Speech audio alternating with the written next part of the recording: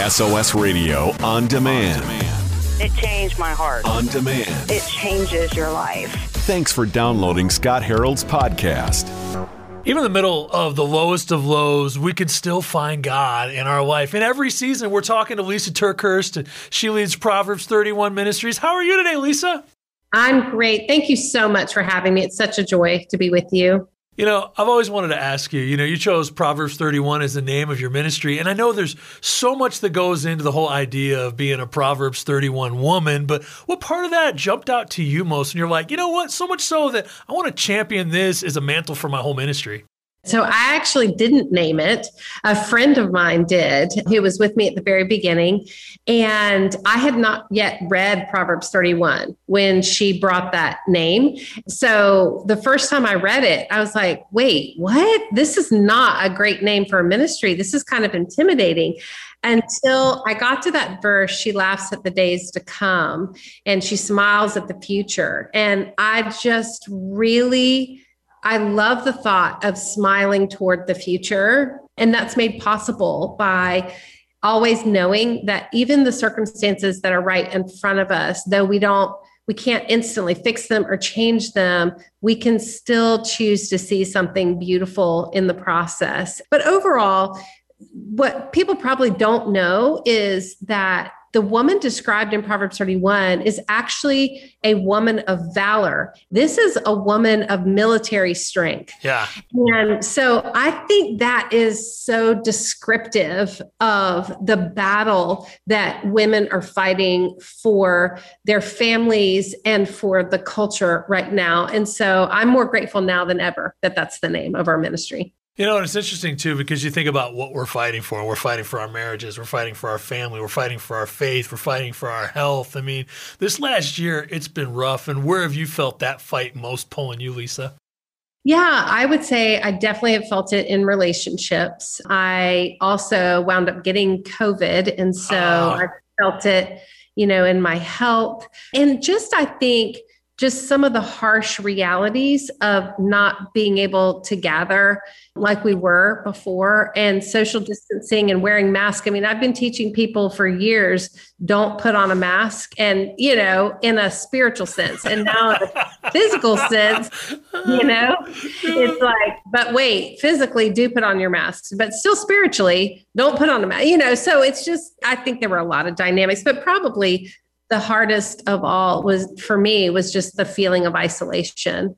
That's hard. And I think a lot of people could identify with that. I also think that what busyness was so good at covering up, the pandemic brought to the surface. Yeah. And I was having a conversation with my counselor one day, and I was frustrated about some family dynamics that happened within my family. And he said, Lisa, the pandemic is kind of like draining the lake, and you're forced to see what's really there. Seriously, that's a good analogy. Yeah. So I think people being forced to see what's really there, but being isolated and maybe not knowing exactly how to get the help that they need, that was really hard. So I became even more committed over the pandemic to put out through the Proverbs 31 podcast. We've done some series called Therapy and Theology, and giving people theological and counseling help for many topics that really deal with the emotional trauma and struggle that a lot of people are going through, including myself. We're talking with Lisa TerKeurst from Proverbs 31 Ministries, and she's a best-selling author and actually has a new book. It's called Seeing Beautiful Again, and this digs into some devotionals, and I got to imagine, when you're walking through a season like we've been through over this last year, our kids feel isolated. We feel isolated. We're all doing everything behind screens, and I know you travel a lot. You get to speak. You get to hug people, and you just feel like that intimacy that you crave and those relationships you crave, they just do something when you don't have them for a year plus on end. Yeah. Well, when I put this devotion book together, I decided I wanted to take some of the best writing from my previous book, It's Not Supposed to Be This Way, and Forgiving What You Can't Forget, and pull out some of the richest teaching and the most meaningful emotional help that was in both of those books and put it into one devotional. But I also wanted to go into my personal devotional that I kept during the pandemic and pull some of those writings, those very fresh, raw, real, everyday writings, and pull it into this as well. And then my favorite feature of Seeing Beautiful Again are the letters that I wrote all throughout, just as a check-in with the reader, because honestly, I want this book to not just feel like, oh, it's another devotion book. I want this to feel like the conversation you wish you could have with a really good friend when you're going through something hard. And so this book, it was important to me to write those letters just personally from my heart to remind my reader, hey, I see you, I love you, I believe you, and we're going to get through this together because I'm hurting too. So this is kind of like a devotion book, but also a conversation with a friend all in one.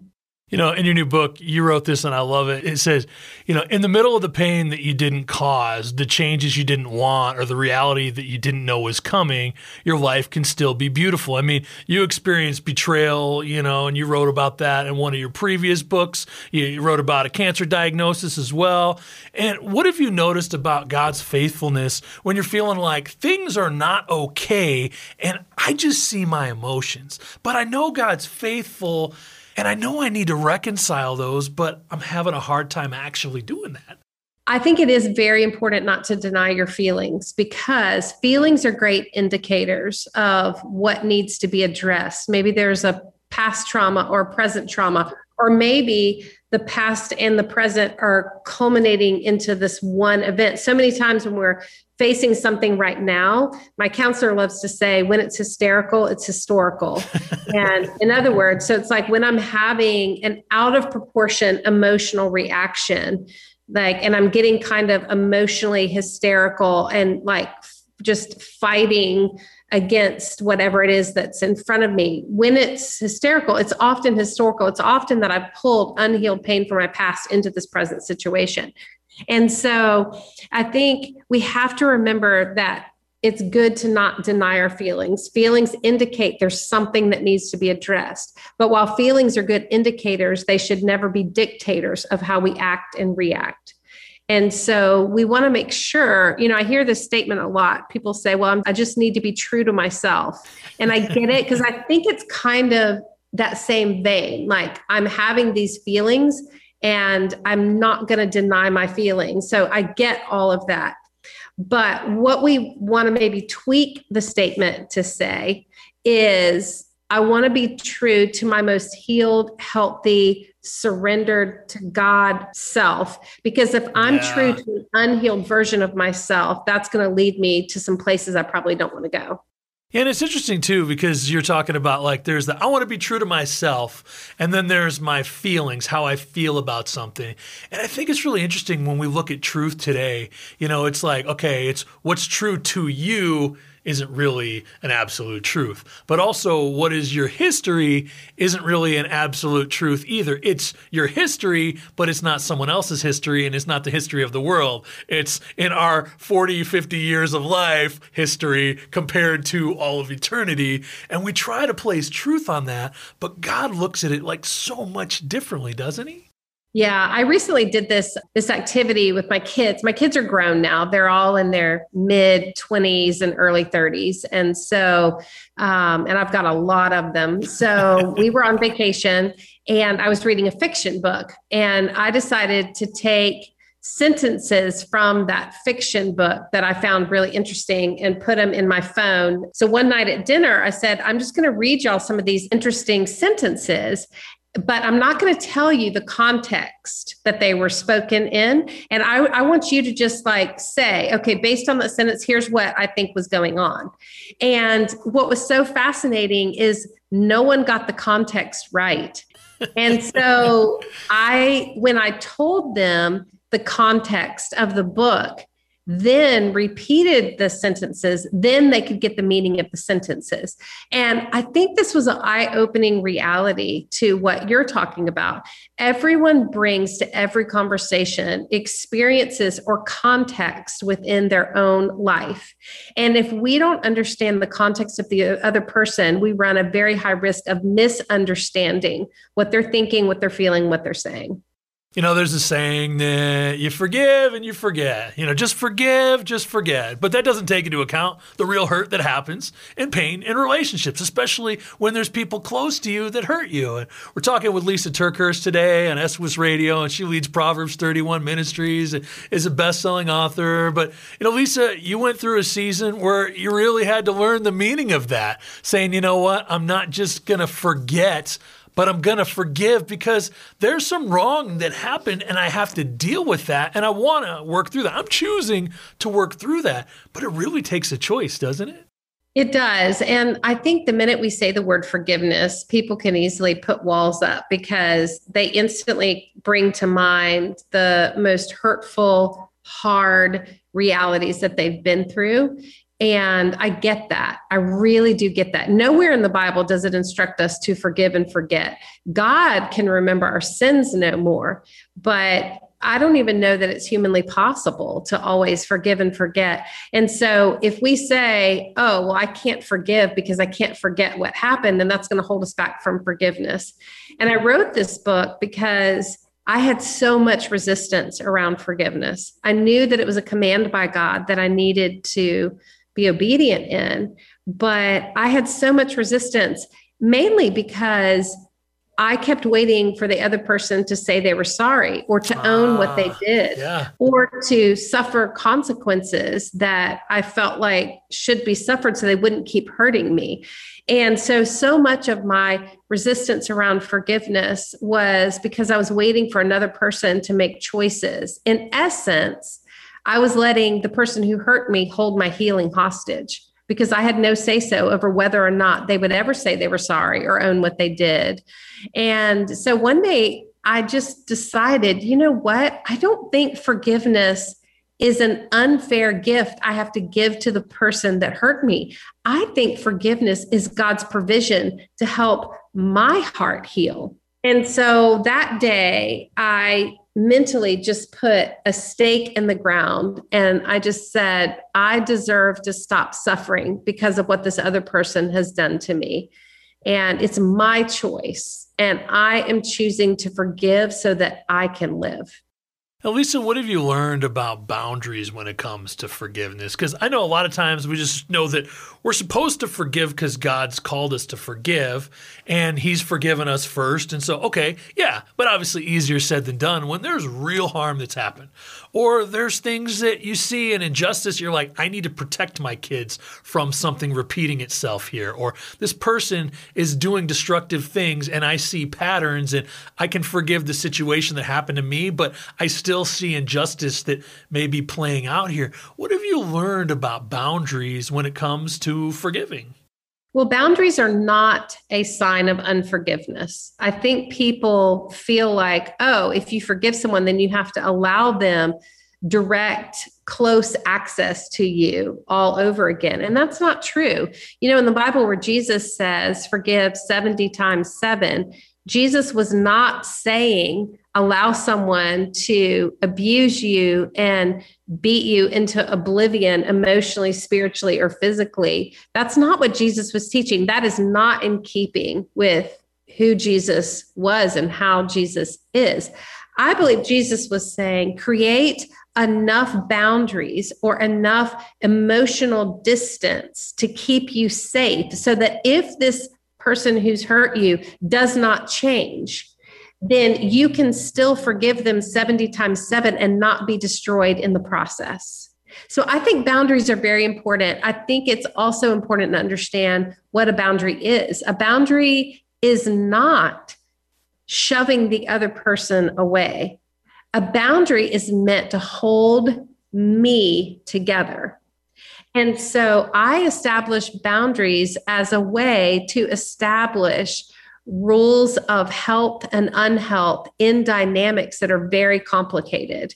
And I always do challenge myself. I don't want to use these boundaries to manipulate or control or to retaliate against someone. So I work with my counselor a lot on deciding, how do I establish healthy boundaries that really are meant to just hold me together so that I can be who I really am and not constantly live in the tunnel of chaos of other people's choices.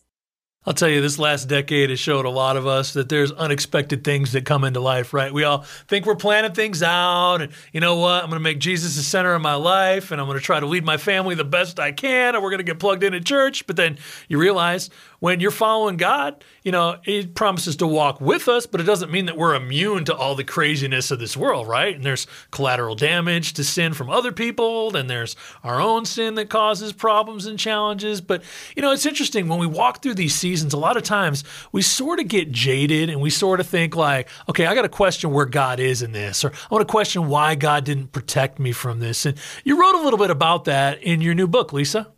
I think what's really important is to not run ahead of God and predetermine the good that we feel God should do and then try to hold God accountable to that. Yeah. And I'm very attached to outcomes of my own making. I love to say, well, God is certainly going to do good from this or bring good out of this. But my problem is then I run ahead and create this narrative in my head, this picture in my mind of the good that God should do. And then when God doesn't follow along with my script, then I can easily get disillusioned with God himself, right? And so I've started saying this prayer every day. I wake up, I say, God, I want to see you. God, I want to hear you. God, I want to know you. God, I want to follow hard after you.